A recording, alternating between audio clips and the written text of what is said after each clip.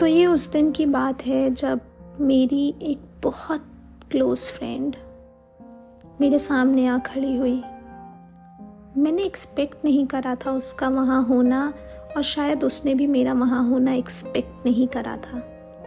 और जब हम दोनों आमने सामने थे तो हमारे बीच हज़ारों सवाल थे जिसके जवाब हमारे पास नहीं थे, ना ही हमारे अंदर हिम्मत थी कि हम वो सवाल एक दूसरे से पूछ सकें। एक दूसरे को देखा तो समझ नहीं आया और हमने थोड़ी अपनी नज़रें बचाईं, पर नज़रें बचा भी नहीं सकते थे क्योंकि वो एक इंसान हमारे लिए लाइफ में कभी बहुत इम्पोर्टेंस रखता था। एंड उन्हें वो गहराइयाँ पता है मेरी जो शायद मुझे भी नहीं पता। तो वो बॉन्ड, वो रिलेशनशिप हम ना चाहते हुए भी, हमने कितना हम नाराज़ रहें, तोड़ें या सोचें कि वो ख़त्म हो चुका है, पर वो हमारे अंदर कहीं ना कहीं बसता है।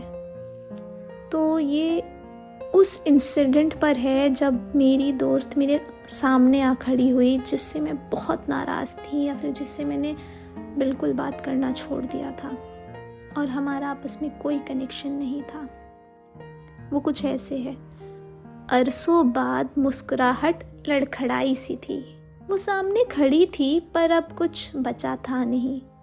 अब वो अपनापन कहाँ, बेझिझक नहीं, पार तकल्लुफ़ थी वो मुलाकात। हंसी आंखों तक ना पहुंची और आंसू तो बरसों पहले सूख चुके थे। उसका नाम मानो मैं भूल चुकी थी, और वो पल मैं बहुत चाहती थी क्यों ना ख्वाब रहता तो अच्छा था। मैं हमेशा सोचा करती थी कि वो मेरे सामने आएगी तो मैं क्या बोलूँगी, मैं कितना लड़ूंगी, मैं कितने सवाल करूँगी, पर मेरे दिल में बसा वो रिश्ता मानो आज मोती की माला के टूट जाने पर जिस तरह से मोती बिखरते हैं ना, उस ही माफिक वो मेरा रिश्ता तितर बितर हो रहा था और मैं वो तमाशा देख रही थी। अफसोस हुआ, कितना भी मैं कह लूँ कि मैं उससे अब पहले जैसी मोहब्बत नहीं करती, फिर भी दिल में थोड़ी कसक थी। पर एक बात बताऊं, अफसोस इतना नहीं हुआ जितना जब हुआ था जब उसने मुझे रोता हुआ चौराहे पर छोड़ दिया था। मैं बिलखती रही, मैं कहती रही, मुझे तुम्हारी ज़रूरत है, मुझे मत छोड़ो, मुझे मत छोड़ो।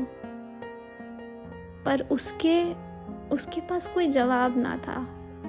शायद उसके भी सेम क्वेश्चंस हों, वो भी सेम बातें कर रही हो कि वो रोती रही, मैं नहीं रुकी, या फिर मैं रोती रही और मैं समझ ना सकी उसकी मजबूरियाँ।